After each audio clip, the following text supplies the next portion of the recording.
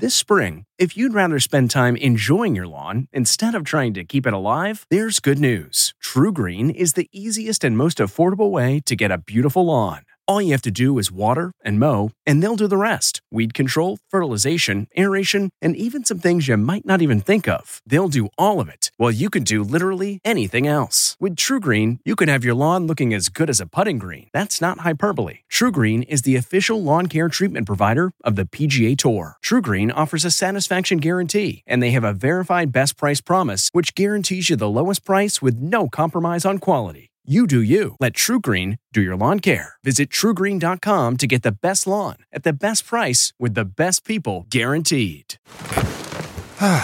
The comfort of your favorite seat is now your comfy car selling command center, thanks to Carvana. It doesn't get any better than this. Your favorite seat's the best spot in the house. Make it even better by entering your license plate or VIN and getting a real offer in minutes. There really is no place like home. And speaking of home, Carvana will pick up your car from yours after you finalize your offer. Visit Carvana.com or download the app and sell your car from your comfy place. What makes a life a good one? Is it the adventure you have? Or the friends you find along the way? Maybe it's pursuing your passion while striving to protect, defend, and save what you believe in every single day. So what makes a life a good one? In the Coast Guard, we think it's all of the above and more. But you'll have to find out for yourself. Visit gocoastguard.com to learn more.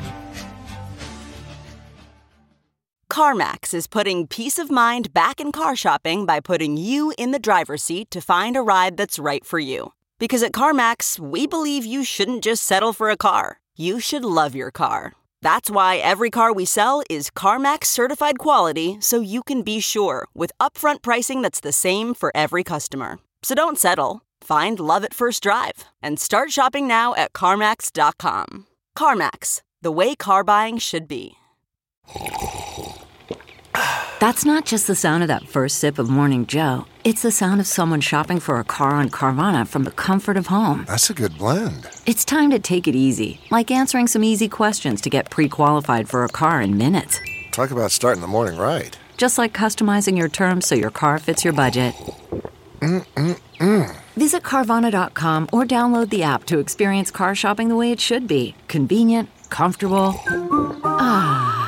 Worried about letting someone else pick out the perfect avocado for your perfect impress them on the third date guacamole? Well, good thing Instacart shoppers are as picky as you are. They find ripe avocados like it's their guac on the line. They are milk expiration date detectives. They bag eggs like the 12 precious pieces of cargo they are. So let Instacart shoppers overthink your groceries so that you can overthink what you'll wear on that third date. Download the Instacart app today to get free delivery on your first 3 orders, while supplies last. Minimum $10 per order. Additional terms apply.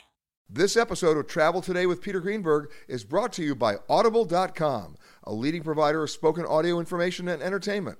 Listen to audiobooks whenever and wherever you want. Sign up today at www.audiblepodcast.com/travel today to get a free audiobook and 30-day trial.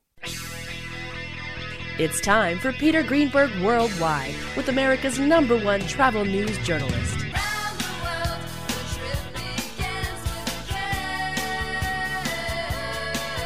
And now, the man who travels over 400,000 miles each year, your travel detective, Peter Greenberg. Hi, everybody. Peter Greenberg here, and welcome to the podcast that's done from a different location around the world every single week. One day Canada, the next day Thailand, then New York, London. You just never know. This week we come to you from San Juan, Puerto Rico, at the San Juan Water Beach Club Hotel, and taking your calls at 888-887-3837. That's 888-88-PETER. And if you can't get through on the phones, you know the drill. You email me to peter@petergreenberg.com, and we will solve your problems right here on the air. It's amazing how many people don't know things about Puerto Rico, and especially San Juan. I mean, some of us, if we did our studying in high school, know that Christopher Columbus discovered it. You know when he discovered it? 1493, November 19th to be exact, during his second voyage to the New World. I think he got lost again, quite frankly, but he discovered it. And it was really founded, though, a few years later, about 30 years later, by Juan Ponce de Leon, who then named it the City of Puerto Rico, the rich port. And, of course, he was searching for the Fountain of Youth, but he should have stopped here. And, of course, it's the oldest city in the U.S. territories. People forget about that. And, of course, people forget when it got started as a U.S. territory, 1898. Remember that? Spanish-American War.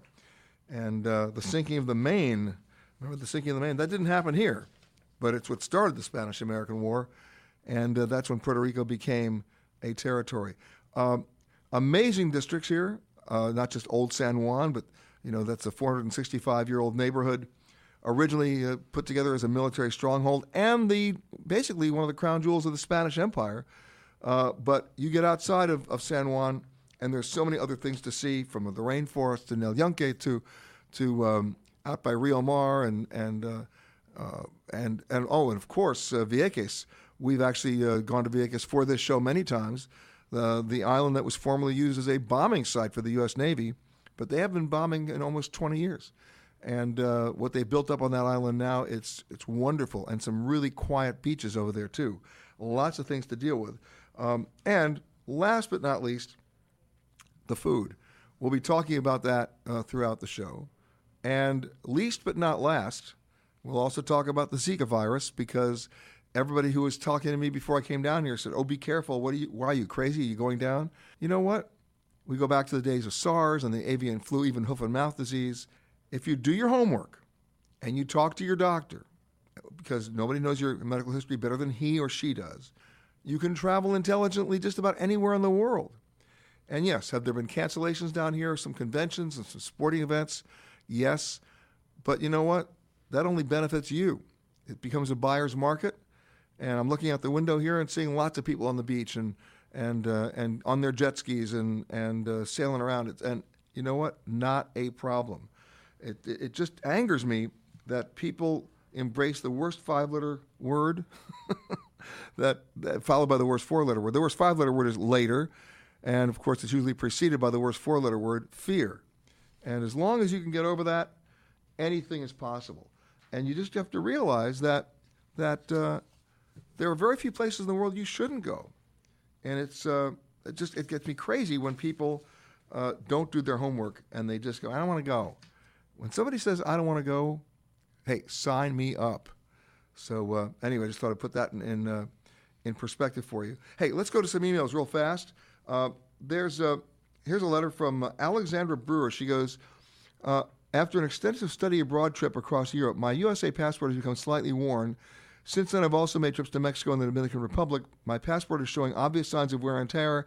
However, the information page is still fully intact, and lamination is still down. The upper corner of the first page is also torn very small. When the airport ticket lady took my passport last year before going to the Dominican, she told me that it would not get me into Mexico.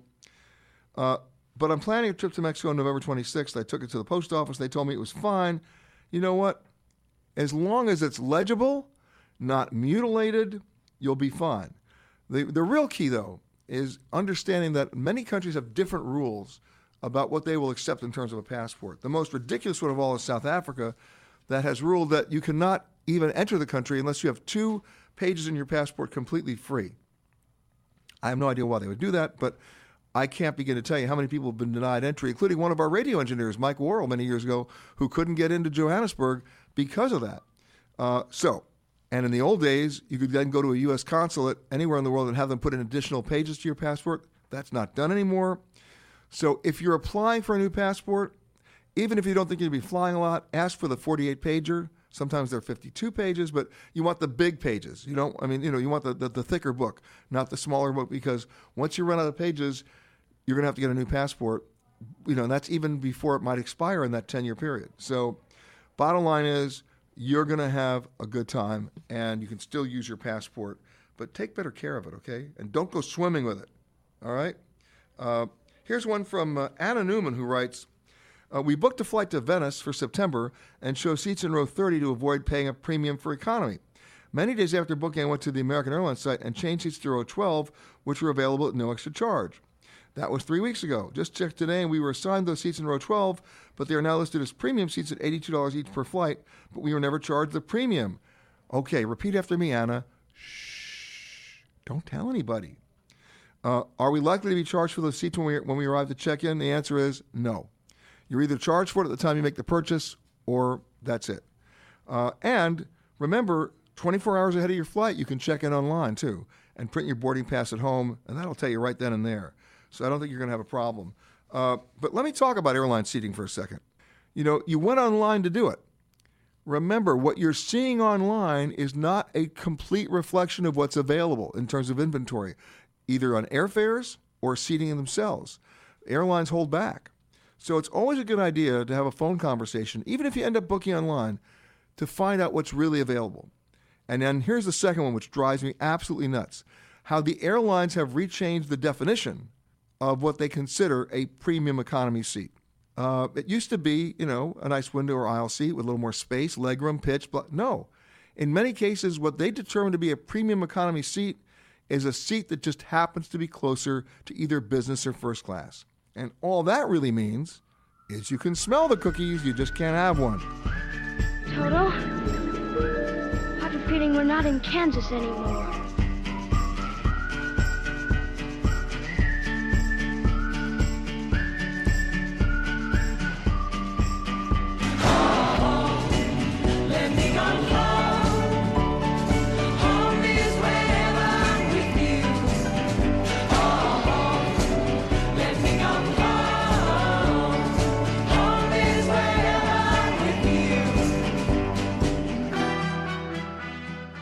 Joining us now, reporter for Telemundo, a local, and her name is Nuria Sabasco. Correct. Yes.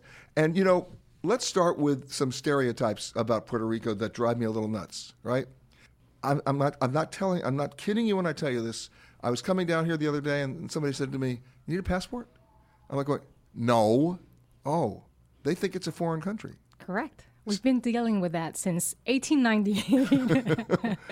But now, yeah, it seems like everybody thinks Puerto Rico, we're not citizens, and we are since 1917, and there's no need for a passport. Of course not. I know. People, they don't get that. And then they want to, you know, and they think that, and then they have no idea where you are. You're over somebody. It's sort of like the old joke I used to tell of a couple that comes back from vacation. Where'd you go on your vacation? Aruba. Where's that? I don't know. We flew. Right? I mean, there's no geographic understanding of where Puerto Rico is. It's a very manageable flight from the East Coast. It is. It's 3.5 hours. You're done. That's correct. Right? That's correct. People don't know our political status, which we still have a Do struggle with it. Do you know your We political? still have a struggle with it, but there's a lot of misconceptions about Puerto Rico, and people don't know about us. They still think we're Indians from centuries ago. I mean, it's crazy, but well, they show up paging Christopher Columbus. They don't get it. Yeah. What are some of the other misconceptions?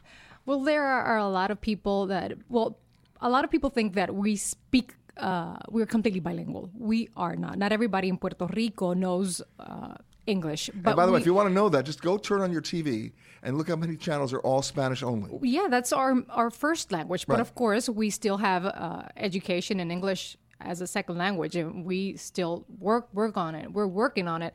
But professionals are really bilingual, but not everybody is. By the way, speaking of bilingual, I grew up in Manhattan, in Harlem, so I grew up learning Puerto Rican Harlem Spanish, which I can't even tell you on the air because I get thrown off the air. Right? But the thing was, there was a stereotype of Puerto Ricans in New York, like there was a stereotype of Dominicans in New York. And then the first time you come down to Puerto Rico, oh my God, it's gorgeous, because you never had that impression just based on being on the streets in New York. I mean, people have that impression. That's a misconception. Yes, we are well educated also. Yeah. Here, everybody we like to say that we like to go to college. We do go to college. And there's a high percentage of students from high schools that get into our local college, as well as in the United States, all over the world also. We are very into education, and we pride about it. All right, now let's talk reporter to reporter about the elephant in the room, Zika. Yeah. Because if you listen to the Centers for Disease Control, you would understand why everybody who I told I was coming down to San Juan was basically asking me if I was going to be wearing a full-body hazmat suit, right? Yes. Unfortunately, that's what everybody thinks. And for me as a journalist, it's been quite interesting going to a news conference and seeing so many people from different media for the first time, because I have never seen so many people internationally, journalists from, everywhere, talking about Zika. And we're used to this. We're used to a mosquito-borne virus. We've been dealing with this for years, with dengue and the chikungunya. And we have a CDC branch here in Puerto Rico who's well known for investigating these mosquito-borne viruses. I think the local authorities are doing their best at preventing, giving a campaign, of prevention campaign. And I think that the media outside Puerto Rico is catching on that. They have been very aggressively talking about what the Zika virus is and how we can prevent it. And also what it isn't. Of course. I mean, you take a look at the tourism numbers, of which Puerto Rico depends a lot on that. Yes. Even with your current economic crisis, it's like the nail in the coffin if you don't have the tourism down here. Correct. I liken it to well, let's be comparative here. We're talking about Zika here in Puerto Rico. Let's talk about Zika in Brazil, where, it's not stopping anybody from going to the Olympics now, and they are going. And they're encouraging the people to go to Brazil. And I don't see the problem here. You know that Puerto Rico, we had an issue with the Major League Baseball that they canceled 2 games here in Puerto Rico. And there was no reason for that. I know that, unless you're pregnant, right? And a lot of pregnant baseball players. Yeah, oh of my course. God. If you're pregnant, well, Puerto Rico is not the place to come and visit. But there are other reasons why you should come here, and you just use a mosquito repellent. That's what the local authorities are saying. That's our best defense right now. And we're used to that. For us, it's like life in the tropics. Life is going on. Right. I've seen certain locations where the mosquitoes greet you at the airport with orange cones. They're so big. But the bottom line is it doesn't stop you from going. It's, of course, and it's the tropics. We're used to this. But it's the fear factor. I know, and fear is the worst thing you can do as a traveler, right? It's the worst 4-letter word that starts with F as it applies to travel. Well, I couldn't agree more. There is no need. You're missing out so many things here. I look out the window here at the hotel. I see people. Weather. The weather's great. People on the beach. They're out there on the jet skis. They're parasailing. They're having fun. Yes. Because as I said before, life goes on and we just deal with it and let's keep going and doing other stuff. You live here. Do you know anybody affected? No. That's one of the points that we've been talking about. I don't know anybody that has Zika. Although you have that very strange glow to you right now. No, I'm just kidding. Nah. Well, that's horrible. But no, I don't know anybody who has Zika. And we've been talking about over 1,000 cases. And we've been talking about women that surpass, I think it's 139 until last Friday of cases. But I don't know anybody.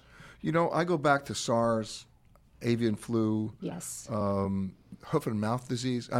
I remember when everybody's freaking out about hoof and mouth disease in England, right?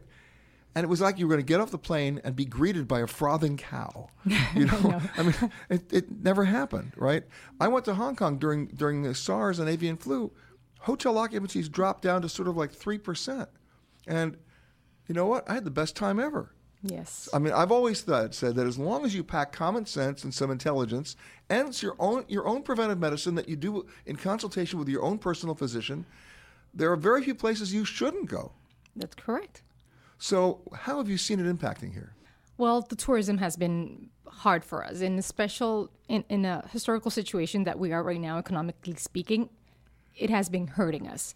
And as a journalist, what I do is that for our citizens, when I started hearing about the virus, I would be very careful not to alarm people. I just have to be very informed and read as much as I could about it, and then tell people, prevention is the key here. What we've been doing with dengue and chikungunya. Well, information. That's the whole issue. That's the basic thing that we need to do. And as long as we keep informing what the cases are, and just watching and closely monitoring the CDC, what they're saying, I think we're okay with that. I'm going to say something that's going to sound politically incorrect, but I'm going to also say it's practically correct, okay? Pragmatic. I've always said this. The best time to go anywhere in the world is after a natural disaster, a medical emergency, a civil disturbance, or an act of political terrorism. Because the authorities are alert. Not only that, you own the place, and everybody's happy to see you. You have better service, better deals, no crowds, right?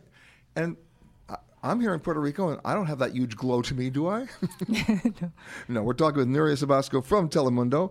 And one of the things I want to talk to you when we come back are some more fun aspects of San Juan. Sure. About where you like to hang out, things that are not in the brochure, okay, not in the guidebook, that you're not going to read about online, that you know because you know. I mean, yes. And I would like to tell you about that because I would ask you know what a chinchorro is? Tell me. Do we have time? No, we're going to come back. Okay. If you are continuing on to another Southwest destination, please make sure that you check the monitors inside the terminal for your proper gate and flight information. If you are continuing on with another airline, we really don't care. I am a passenger. Chorro? Okay, what is it? Okay, since we've been hit economically very hard, not everybody can go out and afford a good restaurant. And we have many here, okay? Okay, I'm ready. But Chinchorro, it's like a small place where you can get your drinks and have our specialties, our fritters, where we have alcapurrias. Oh, it's empanada time. And bacalaitos. Wait, one thing at a time. What's that? Bacalaitos, Yeah. cod fritters. Okay. That's very good. And alcapurrias, Wait, what kind of sauce are the cod fritters? Sauce? Yeah. There's Nothing? no sauce. Nothing. No, it's cod, and yeah, they're fried. Really? With like it's all-purpose, I guess, flour, Okay. and then you add cod, and that's it. Then you had beer. Well, if you want, of course, we have name brands here, very good, local brands. But and then you can have alcapurrias, which are plantain based, and you add. It could be any type of meat you want. By the way, and they're delicious. If I've learned anything about Puerto Rican cuisine, everything is plantain based. Yeah. I mean, everything. Yes. Right? Yes. I'm sure you can have a plantain smoothie if you wanted to. Yeah, we do. Oh, God, no. Yes, Really? Oh, no. everywhere. I mean, not everywhere, but the banana, of course, the sweet banana Right. is. But I'm sure in other places they can have plantains. Okay, so now let's talk about the neighborhoods. You know, most people, when they come here, look, you have 28,000 people showing up just every week on cruise ships, right? They get off the ship, they walk 7 blocks, they're in Old San Juan, and that's all they ever see, right? They never get out anywhere, right? They never get out to Magua. They don't get out to anywhere else that you want to see, right? I'm from the countryside, and there are beautiful places. I'm from Utuado. It's in the center of the island. It's countryside, and it's beautiful. You can go there to Rancho Marina. You take like a small boat, and you feel like you're in the middle of the Amazonas.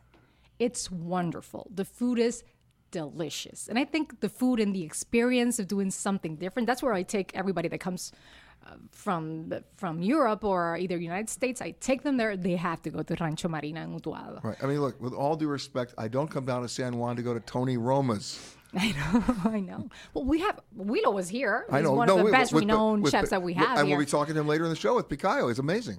Okay. Yeah. And not only Picayo, we have Mario Pagan. We have so many other chefs. We have Xavier Pacheco. He has Safra, I think it's Jaquita Valla. He used to have another restaurant called Safra, but he has Jaquita Valla. He's a well-known chef, and it's in Miramar. We love to go there to have gandules en escabeche. That's very good.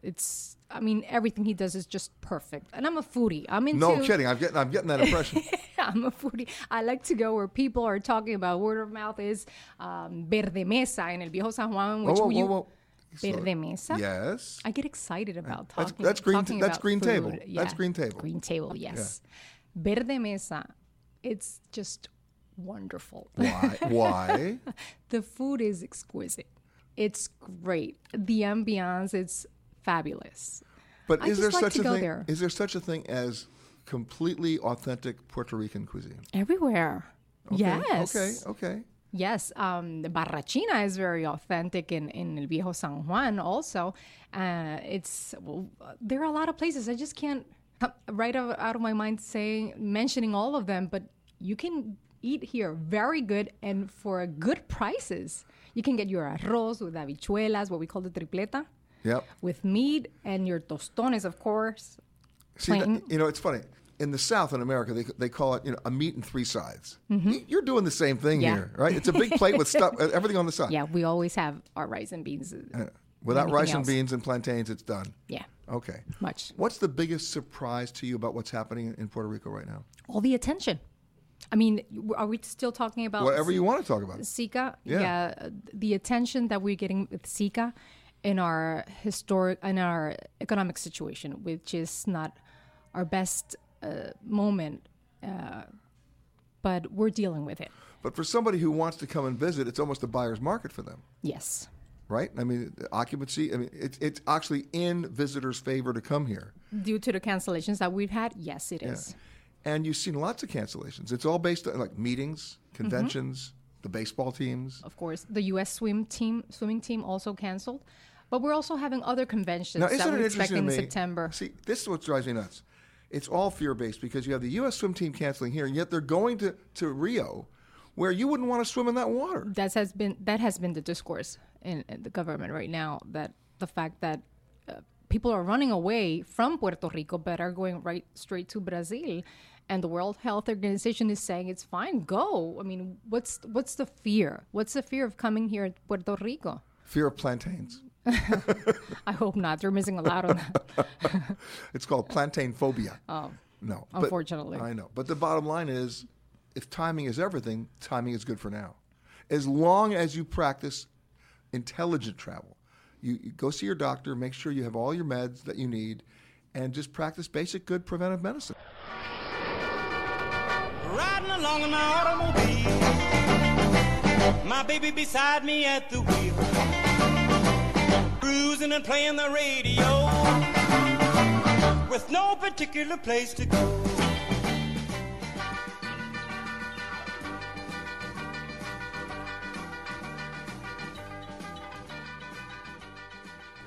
Joining me now is someone who knows just a little bit about the history of this region, because he's the chairman of the Department of History at the University of Puerto Rico, and his name is Luis Algarit. That's very good, sir. Did I get the pronunciation right? Yes, you did. Okay, good. I'm happy about that. You know, our previous guest, we were talking to Nuria Sabasco from Telemundo, and I said to her, you know, I'm almost embarrassed to tell you this, but when I was coming down here, so many of my friends asked if I needed a passport. You know, so many of my friends didn't get this. They didn't have a geographic awareness or a contemporary awareness of Puerto Rico, let alone a historical one. Well, my history professors at Texas and Georgetown sometimes ask me the same question. Uh-oh. So you're not alone. Actually, we've been part of the United States federal system since 1898. Spanish-American War. Spanish-American War. And we have been citizens of the United States since 1917. So and you pay taxes. And we pay I shouldn't mention taxes all these days. but income taxes. We don't pay personal or corporate income taxes. So that has, in fact, that tax exemption for a long time was the base for our industrial economy. Puerto Rico, since 1954, for the first time in 1954, input derived from manufacturing surpassed income derived from agriculture, which was a traditional economic activity in the Caribbean as a whole. But if we go way back, what you were is still what you are, a Spanish-speaking Caribbean island. Spanish-speaking Caribbean island. We are partake of the Caribbean culture. The Caribbean, as you know, Peter, is the most global region in the world. There was a British historian who used to say that the Caribbean was like a spaceship peopled by persons from all over the world who knew they were unable to go back to their roots. So they had to make along and look at the world from a different perspective. And I think that this cultural mixture and this cultural syncretism in the Caribbean and in Puerto Rico is what really gives us the vibrancy and the vitality of our culture and our way of life. But is there still, and of course I'm asking a rhetorical question because I think I know the answer, a sort of resentment and anger that you're not a state? There are people who believe that Puerto Rico should integrate completely with the United States, although they at the same time say that Puerto Rico should stay culturally different from the United States.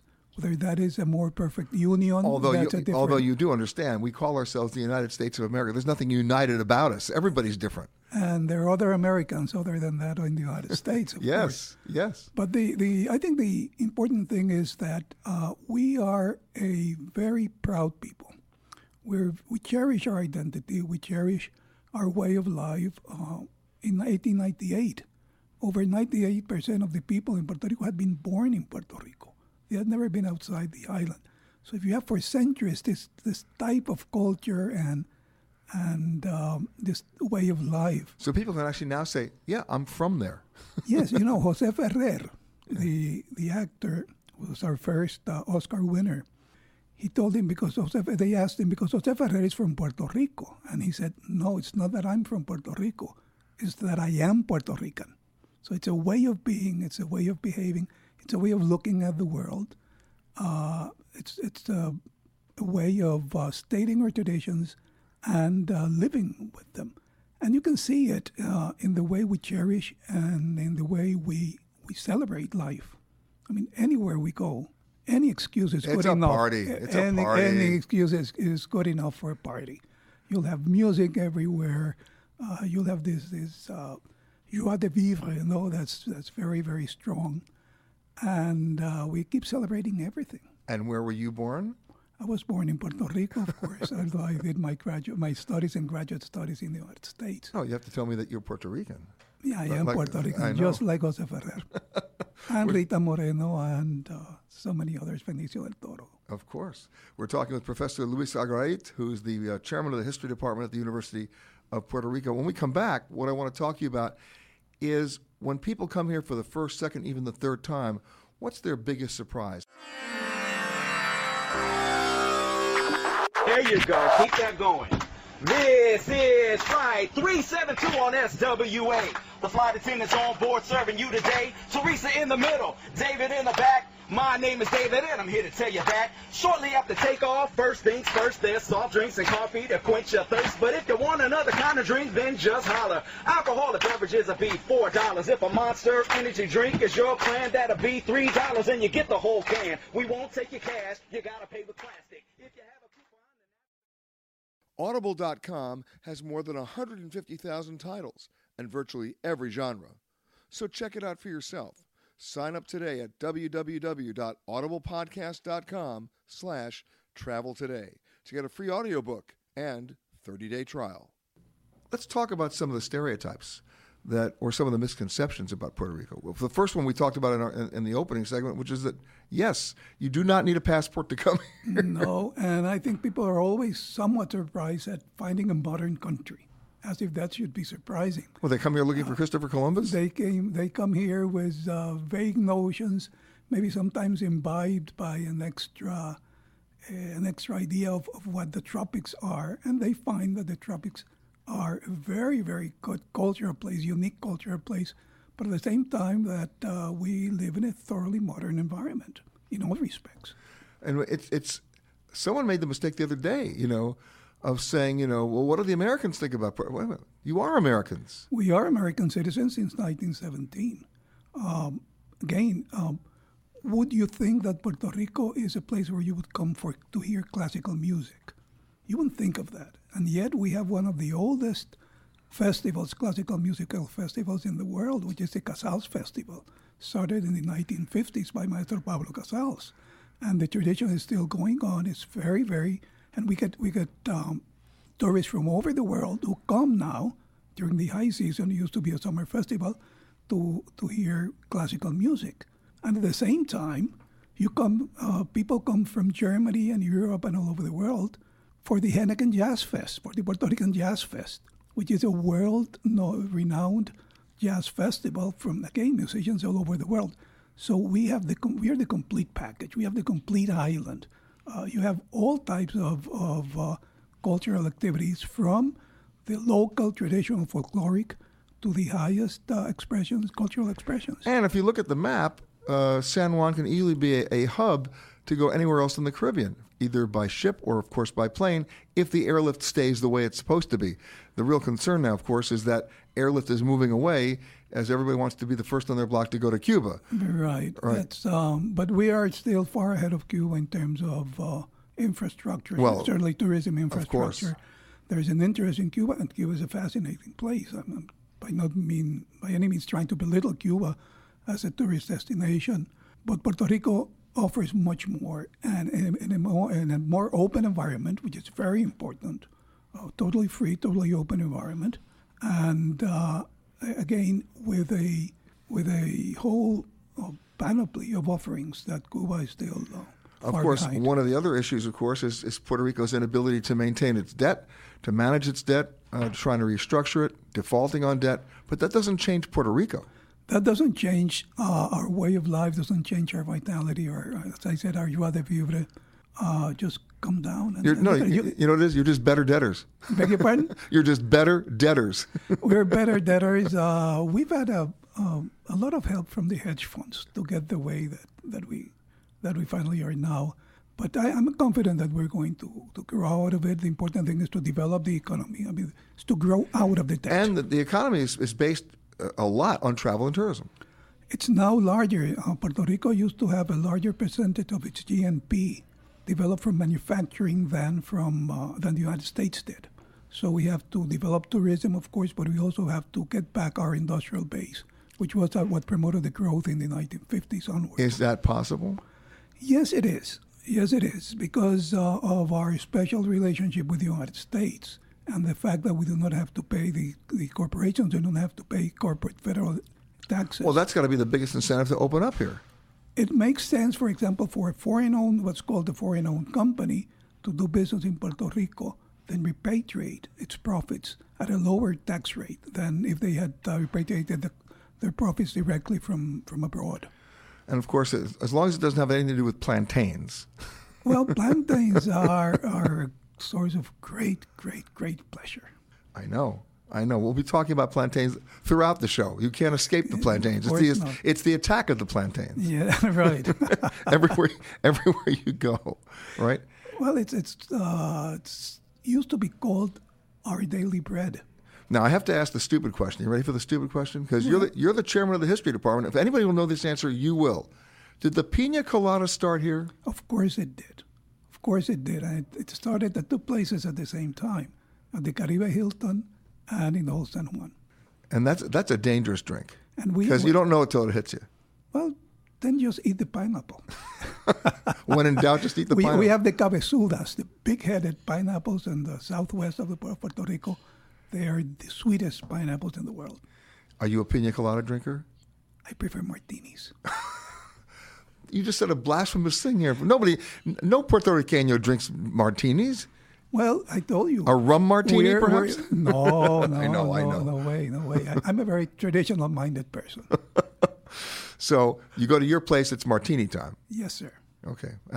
It's actually, you know what it is? It's BYOPC. You know what that stands for? Bring your own Pina Colada. Oh, that's right. That's good. We're talking with Professor Luis Agarit, the chairman of the history department at the University of Puerto Rico. Professor, thank you so much for joining us.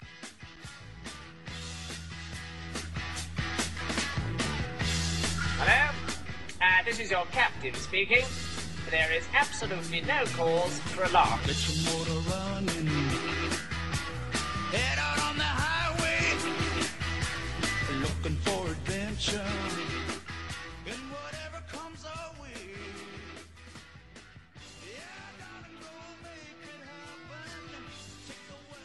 And joining me now, who knows a little bit about this, he's the big cheese at the Puerto Rico Historic Building Society, Andy Rivera. How are you, Andy? Pretty good. Thanks for having me here. Yeah, you heard my intro. I mean, it's not, most people when they first come, if they're coming, let's say by cruise ship, they walk 7 blocks away, they're in Old San Juan, and they see all the preservation efforts there. I mean, that's a biggie. Not just the old fort, but the actual houses themselves. The colors, the style, the columns, the balustrade, right, all that, right? And that's been preserved for a long time. I mean, but it's outside that area that really is your challenge, isn't it? Yes, exactly. As you said, a lot of people that come to visit Puerto Rico, especially to Old San Juan, all they see is the outer shell of the city, of the old city. And by the way, in Old San Juan, you've got over 400 wonderfully preserved Spanish colonial houses. Exactly. And the point is that you can see these facades, very interesting, very old. We have dwellings from the 16th, 17th, 18,000s. But the thing is that you can also visit the interiors of these buildings, especially the tunnels, the interior patios, the balconies is a different experience. It's not only going through the streets, doing shopping. You can actually go inside the buildings. It's another experience. It's like traveling in time. Well, it is traveling in time. I mean, look, this is once, if you take a look at Old San Juan, I mean, that was once the crown of the Spanish Empire. I mean, it really was, right? Yeah, it's very interesting that the city of Old San Juan, just think about it, when the Pilgrims was arriving to Plymouth in the 1620, Old San Juan already had 100 years. We have more than 400 houses at that time, a Gothic cathedral, by the way, one of the oldest in the New World, and churches. It was a city by itself. It was. And let's stay there just for a second, because you not only have the buildings, you have the fortress as well. Exactly. Well, under the American flag, the Fort San Cristobal and the Fort El Morro is the largest fortification. And how long did it take them to build that? Well, a couple of years, because it's not only the forts, it's the walls. It's more than 300 years of history, of building histories on the walls. And you can still walk them. Of course, they're very interesting. Each wall has a different period, a different construction method, a different defense strategy. Let's talk about the defense strategy, because history is so much a part of this. I mean, it was built basically to protect from any outside invaders. Exactly. Who invaded? Well, we've been invaded by everyone. Everybody wanted to go inside to the city of San Juan, but one of the most important invasions was from the 1797. It was the largest invasion, and practically from the British, more than 10,000 men against only 3,000 locals in Spanish, and we beat them. The walls are very impenetrable. Plus, if you take a look at the design, you can't get in the harbor without getting by the walls, and they couldn't get by the walls. No, there's no way. It was heavily fortified. That was very important for the Spanish, the city of San Juan. Well, they wanted to make a statement too, right? Yes, they wanted to make it's like you go into an old bank in New York that of course has now been converted to a restaurant or something. Those old banks were built to be imposing and to be intimidating. Exactly. And that's exactly what this was. Yes, I remember this. I'm reading this book at the Spanish Naval Museum. It was about an interview of Francis Drake. And he was asked, what was one of the hardest things in your career? And he said, the only thing I regret is not trying to get in, couldn't get in through the walls of the Old San Juan. He never could. Okay. See? They didn't want him. Get the British out. Yeah. That's it. Gone. Yes. What's the biggest surprise for you doing all this historical work in just the city of Old San Juan? The biggest surprise? Well, you know what? I've been there all day. I live in San Juan, and I walk through and out, outside, and top, and it doesn't stop surprising me. It's always a new place to see. Like I said, there's lots of tunnels all around the city. There are interior patios. There are balconies. We have a lot of architectural elements that are unique to San Juan. You won't find it in nowhere around the world. But not just in Old San Juan, in the city itself. In the city. So let's get outside the old city for a second and talk about the surprises there, because they're harder to find. Well, there's a lot. There's a lot of, for example, there's like beaches, hideaway beaches. There are caves systems. We have underground river systems. We have bioluminescent bays. One in the west, one in the east. We have a rainforest, like the only two rainforests. Well, El Yunque, yeah. There's a lot of trails right now. A lot of the different routes on coffee routes. Sure, but I'm talking about the buildings themselves, the construction and the architecture. Yeah. Buildings, for example. Because I'll give you, for instance, one of the biggest challenges when we use the word development, of course, is that once you get out of an area that's very well known, like Old San Juan, it's tougher to preserve those other buildings in the wake of people wanting to build higher structures, more modern structures, families that sell out to developers. And how do you then go in there and get certain places designated as historic areas to protect them? Well, one of the basics of trying to protect is getting to know the places of the public. That's one of our missions. We And you know what? When we come back, one of the things I want to talk about are what are some of those places outside the usual suspects, right? Okay. Places that you can go visit, that I can go visit, that you can learn the history. Not just because of the Spanish, but because of how the Puerto Ricans have maintained it. And the fight that goes on, because if you don't know the history, you're doomed to repeat it, as you remember that story. We're talking with Andy Rivera, the head of the Puerto Rico Historic Building Society, and also I want to talk about the Drawing Society when we come back, because that really goes back to the original days of how they drew these things. I go back to Da Vinci when he designed buildings. People forget what he did. Then they found his notebooks. We have clearance, Clarence. Roger, Roger. What's our vector, Victor? Howard radio clearance, over. That's Clarence, over. Over. Roger. Huh?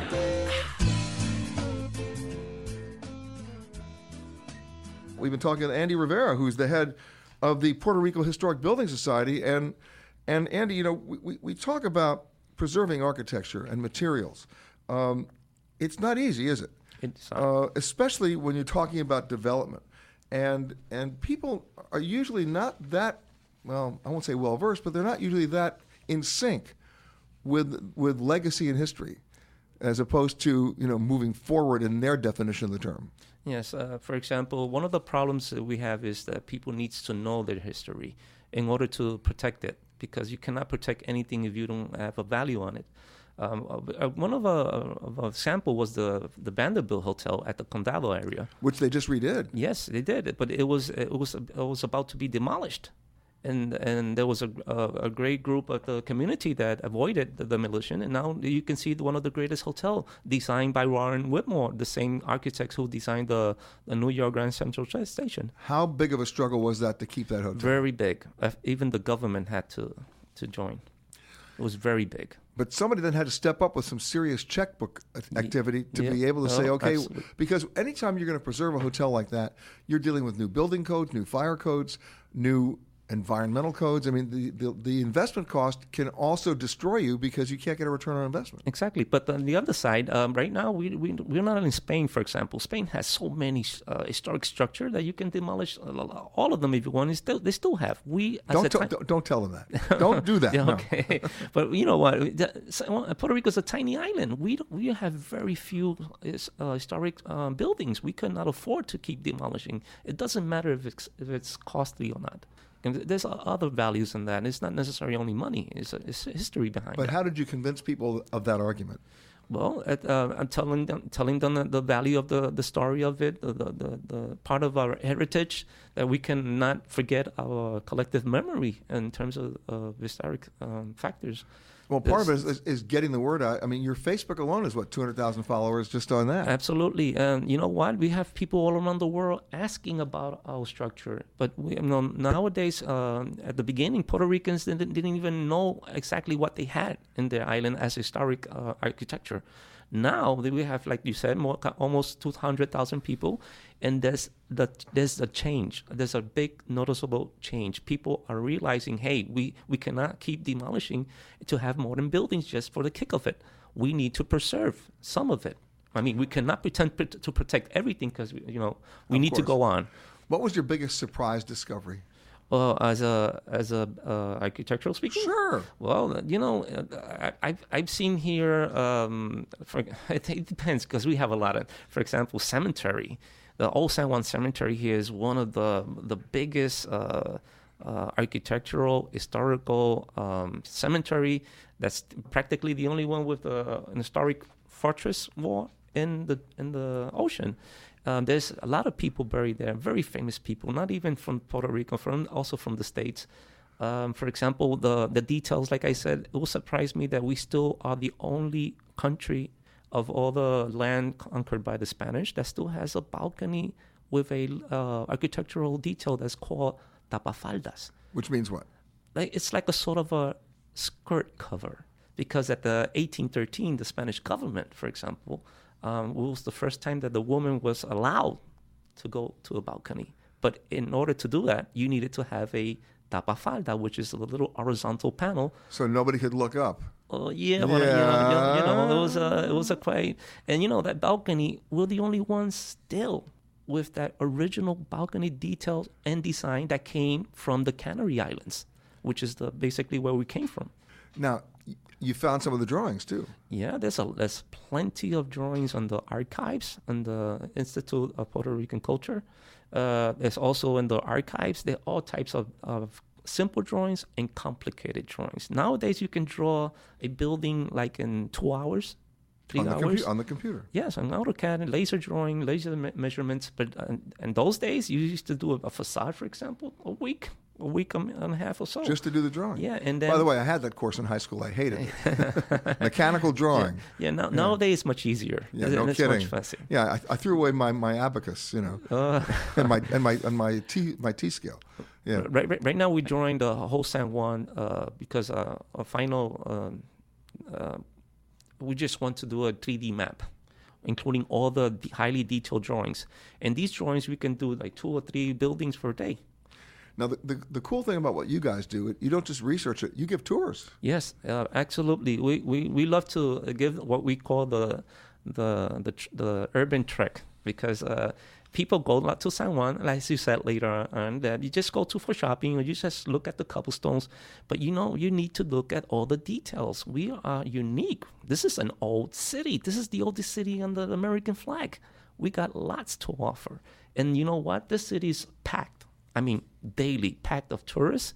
By the way, I don't see any Sika around. I don't know anyone who has Sika.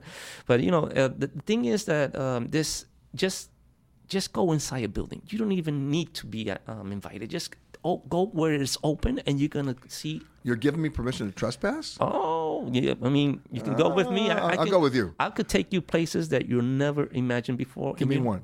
Well, there's can you know what a typical Spanish lighthouse tower is? We're talking about the Spanish lighthouse. There's one in Old San Juan. People, very few know that they have one right in the middle of the city on the roof. By the way, one of our walking treks that we give is the roof. People thought we were crazy because we were putting people up on the roof. But then, you know what? There's a different perspective of the city, a whole new world, because you see all types of buildings.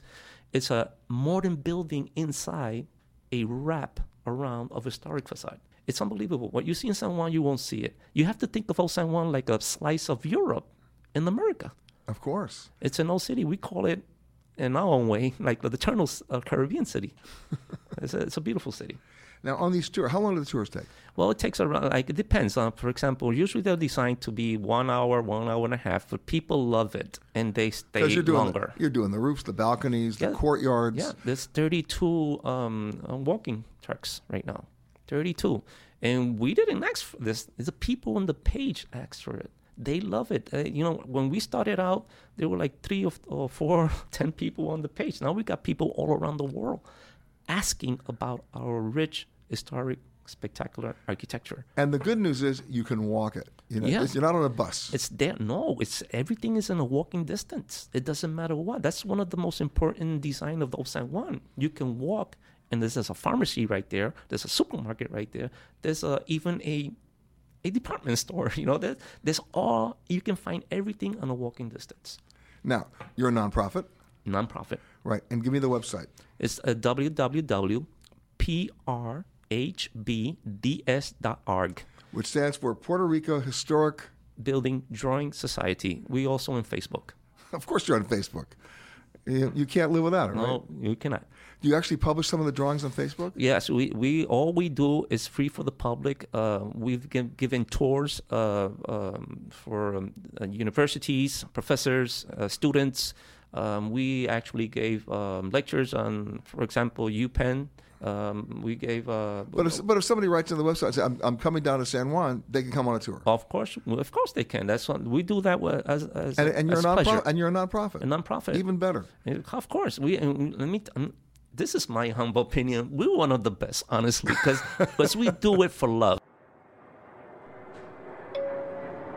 Hello and welcome to Alaska Flight 438. We'd like to tell you now about some important safety features of this aircraft. The most important safety feature we have aboard this plane is the flight attendants. Please look at one now.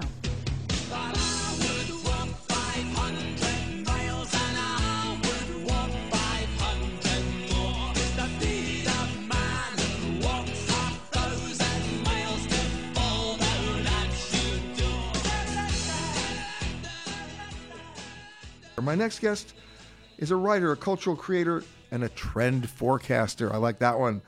Selena Nogueras Cuevas, how are you? Fine, pretty good. Thank you for having me. Fine and pretty good. I get it at the same time. I like that. Okay. Yeah, we're in Puerto Rico. This is great. Right. We're not complaining, right? Yeah. All right. So, when we talk about trend forecasting in San Juan, one trend that you need to talk about is, how do you deal with the fear of Zika? And that's a big issue. And then, of course, from a cultural scene, what I've noticed in going around, and I've been coming here for many, many years, is street art. Yeah. And I want to talk about that too. But first, let's talk about something that's near and dear to you because of the travel and tourism economy, and that's the fear about Zika. You see anybody out in the streets glowing in the dark? No, I don't think so, actually. I know it's been a issue in the media, specifically internationally, but actually we don't feel it here. We don't have the fear. And it's very interesting that you asked because I have a design studio, and one of the things that we work at is creating brands, specifically local brands. And we have a client, indeed, that she make a patent of a insect repellent sunblock, 30 sunblock and moisturizer. And it's super interesting. She's launching the product in this past month, and it was coincidental with the Zika thing. And now, don't tell me she's got a large mosquito on the cover. No. No, actually, no. It's a pretty good label. But the thing is that in Puerto Rico, we have sun all the time. It's a beautiful island. And obviously, you have to cover yourself, but it's not as bad as the image that they've been creating of the thing, of the Zika. We don't we don't feel it. We don't have any fear to go outside and have fun, take the sun, and you can go with your life pretty well. You can. Yeah. Well, let's change gears for a little bit and talk about some of the trends. And I mentioned street art, right? I go back 20 years ago, I didn't see a lot of graffiti. Now I see it everywhere. Yeah, and the thing about the graffitis that have changed, because probably 20 years ago you've seen it, but it was like a lot of what's called tagging and just the scripts. But it have changed in terms of the murals. In terms of trend setting, for example, in 2008, I did the first big graffiti event. It was called Graphopoly, and it was because I realized there was a movement of the graffiti artists that they were changing between the tagging and doing the murals. So we created the first event of that type. It was for big murals, and since 2008 that's been happening, and there's a lot of international artists from graffiti that have come to Puerto Rico in the past years. And then you can see it because, obviously they leave the murals for everybody to enjoy. But this is not just tagging. This is art. Yeah. That's one of the difference when I call the murals. I'm telling big, huge pieces, more than 20 feet tall, very beautiful. Okay, but I have to ask the obvious question: are the people who own these buildings or these walls aware of the fact they're about to get the graffiti, or are they commissioning them? Yeah, there are both. You have seen also a movement of people that they have the buildings and they start appreciating and asking artists to paint their walls. But there's also a very important festival, Los Muros Hablan, or Santurce Slay, that happened afterward, Graphopoly. And then they ask the permission, and it's all legal. So actually it's changed a little bit the shift of, you see this graffiti, but these are graffiti, legal, big murals, and very important piece of art that is like a museum, but in the city. Sure. So basically now you can do a walking tour of San Juan just for graffiti alone. Specifically in the area of Santurce, there are very important pieces of graffiti that you can do the route. And of course, the owners of those buildings are saying things like, it's worth how much? Sure, paint my wall. What do I care? Yeah, I think so. That's part of the process of educating the people. Now, you mentioned Santurce because I was at the market yesterday. And, an interesting place to go for a papaya, coconut water, and honey smoothie, right? But in that neighborhood, we had some of the most amazing octopus, the grilled octopus. I mean, it was done just perfectly. I think that the whole part of Santurce is getting really, really interesting. And in terms of tourism and the people that is listening to us, if they want to do this, they're the type of creative, more like tourism, and they want to see the real the place, a sense of the place. You go there.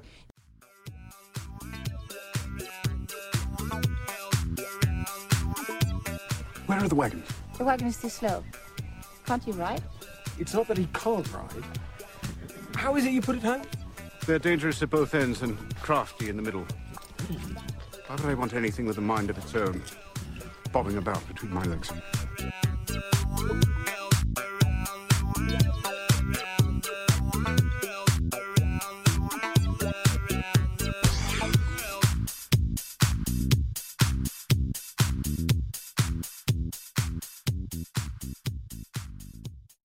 My next guest is an old buddy of mine who just astounded me right before we came on the air to remind me that his restaurant is now 26 years old. We love Bennett, the chef and owner of Picayo. How are you, sir? I'm doing very good, Peter. How are you? 26 years. Nobody gets that in a restaurant business. Well, I got to tell you, it's a feat anywhere in the world. And especially here. So I got to ask the obvious question because people ask me all the time, especially when I'm coming down here. Can you define Puerto Rican cuisine? Actually, I can. Puerto Rican cuisine is greatly about flavor intensity and greatly centered in rice and beans. And much like the rest of the Caribbean basin, it's like a triple starch experience if you're doing it down home style. But I remember, let's go back 25 years ago. I Sure. mean, the Puerto Rican cuisine that I remember 25 years ago was heavily influenced, obviously, by Spanish and spicy. Sure. Right? But it's evolved. Well, in the spicy, we should clear that, spicy in reference to a lot of flavor, never intended to be into the hot spices like Tabasco spice or what have you. But, a lot has happened in those years where the evolution of restaurants and our own cuisine has, evolved and morphed into, obviously, a more contemporary proposal. All right, so let's talk about some stereotypes here, right? People come down to Puerto Rico, okay, they want plantains followed by more plantains. Right. Are you sick of plantains? Well, come on, the truth. No, I got to tell you that even though after 53 years of being Puerto Rican, right, I still am not sick of plantains. And I got to tell you, for me specifically, ripe plantains, are the ones that really, sucker me into the whole deal. Although I like green ones as well, but the ripe ones provide for that sweet and salty element that is so characteristic of Puerto Rican cuisine as well. Well, it's the contradiction of flavors, if you will, that you're finding everywhere now, like salted caramel. Right? It's the same thing with the plantains. Well, and it is actually. I got to tell you that we don't acknowledge as much as Puerto Ricans how much we love sweet and salty. Only that we practice it almost every day. Because if you get a side dish of ripe plantains, there's your sweet and salty combination. It's a combination. Okay, Yeah. so let's go back 25 years ago. You couldn't get sushi in San Juan. That is correct. You couldn't get Thai. That's correct. Right now, all those influences are finding their way even into your menu. Absolutely. Not only in independent restaurants which serve those cuisines you mentioned, but also those have influenced, other fusion proposals as well. Without a doubt, and like I said, 25 years ago it was difficult to get heavy cream and fresh basil. Now you have it all. You can source everything. Absolutely so. Absolutely. All right. What's the biggest surprise for you about the evolution of Puerto Rican cuisine? The biggest surprise? Well, the biggest surprise to me is that, I think there's a lot more talent than I thought that was going to be available, and it is just everywhere. Well, that means a lot more competition. A lot more competition, without a doubt. And it's in every sector, not just fine dining restaurants like ours. You can go to like food trucks or kiosks or, just simple restaurants, and it's all there, actually. You can go from just a super classic fonda to just a bunch of hybrids. Listen, yesterday I went over to the San Thursday Market and hung out there and got a papaya, coconut water, and honey smoothie. Oh, let me tell you, my absolute favorite, especially with the coconut water. On coconut water, let me tell you, you want to have a really great drink. I know rum is our drink for what we're known for, but when in town, get a little whiskey and coconut water, and let me tell you, you'll be surprised and looking for coconut water back in Connecticut or anywhere else. Or anywhere else. What's the place that you hang out? You mentioned the food trucks. When you're not at your own restaurant, where's the secret gem for you to go hang out and eat? Well, I got to tell you, when you're a chef, you eat a lot of burgers. So go ahead. There's a very special place I like to go to on my breaks. It's called El Hamburguito, which is on the way out to Old San Juan. So, I got to tell you, nothing has changed. There's sort of like time stopped. Okay, so wait. So you don't just order the hamburger. You order what kind of hamburger? Well, no, I got to tell you, it's just a very simple burger, and that's just the thing about chefs most of the times. Despite what we do, we tend to consume on a far simpler diet than people would expect. But you're not a fast food guy. This is not a fast food, actually. This is just a good burger joint, though. It's not a plantain burger. This is not a plantain burger, no. Or a mofongo burger. Or a mofongo burger. Explain what mofongo is. Yeah, mofongo is actually mashed green plantains in a wooden mortar and pestle. See, we're back to plantains That's again. It. Absolutely. Keep going. And its very origins, it was just that mashed plantains with garlic and pork cracklings and all that served in chicken broth. That was a very original version. Yeah. From there, it has evolution to be, stuff with everything under the sky. And and with different sauces and different preparations, but still the mofongo, prevails as probably one of the most dominant icons. Okay, I got to ask you this. I ask everybody who comes on the show, what's the one thing you had on your menu that you thought everybody's going to eat and it tanked? And what's the one thing you said, no one's going to order this and everybody wants it? Well, I got to tell you, bistec encebollado is one of those things. And I got to say that, one customer comes in one day and says, can you make me bistec encebollado? Not on the menu. Which is what? It's called bistec encebollado. It's actually, in its origins, was top round. But now for us, it's beef tenderloin sliced thin like a scallopini with smothered onions. And that's like the law of the land, if you will. You've been listening to Peter Greenberg Worldwide. Catch us each week as we broadcast from a new location somewhere around the world.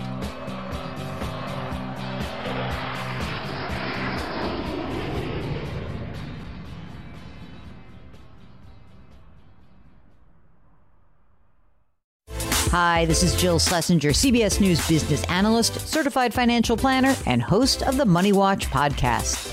This is the show where your money is not scary. It is a show that's all about you. It's your questions that make it possible for me to provide unconventional and entertaining insights on your money, and maybe more importantly, on your life. Follow Money Watch wherever you get your podcasts. You can listen ad-free on the Amazon Music or Wondery app. It was the biggest scandal in pop music. The stars of Milli Vanilli, the Grammy-winning multi-platinum R&B phenomenon, were exposed as frauds. But none of this was their idea. So whose idea was it? Enter German music producer Frank Farian. He saw the success of acts like Michael Jackson and Prince, and he wanted in, no matter the cost. So he devised the perfect pop heist. Two once-in-a-lifetime talents who were charismatic, full of sex appeal, and phenomenal dancers. The only problem? They couldn't sing. But Frank knew just how to fix that. Wondery's new podcast, Blame It on the Fame, dives into one of pop music's greatest controversies and takes a never-before-heard look at the exploitation of two young Black artists. Milli Vanilli set the world on fire, but when the truth came out, Rob and Fab were the only ones who got burned. Looking back now, it's hard not to wonder, why did everyone blame them and not the man pulling the strings? Follow Blame It on the Fame, Milli Vanilli, on the Wondery app or wherever you get your podcasts. You can binge all episodes of Blame It on the Fame early and ad-free right now by joining Wondery Plus. The Hargan women seem to have it all. From the outside looking in, we were blessed. My mom was amazing. But as detectives would soon learn, there was a lot going on inside the Hargan household. Ashley and I have been calling my mom and the house and Helen. Okay. No one's answering. 63-year-old Pamela Hargan gunned down in her own home. Her youngest daughter, Helen, lay dead upstairs. Patrol, when they arrived, assumed or thought that there might have been a murder-suicide. But for the detectives on the scene, there were things about the scene itself that were concerning to us on day one. Who would want to kill their mother and their little sister? There is no boogeyman here. It is exactly who we think it is.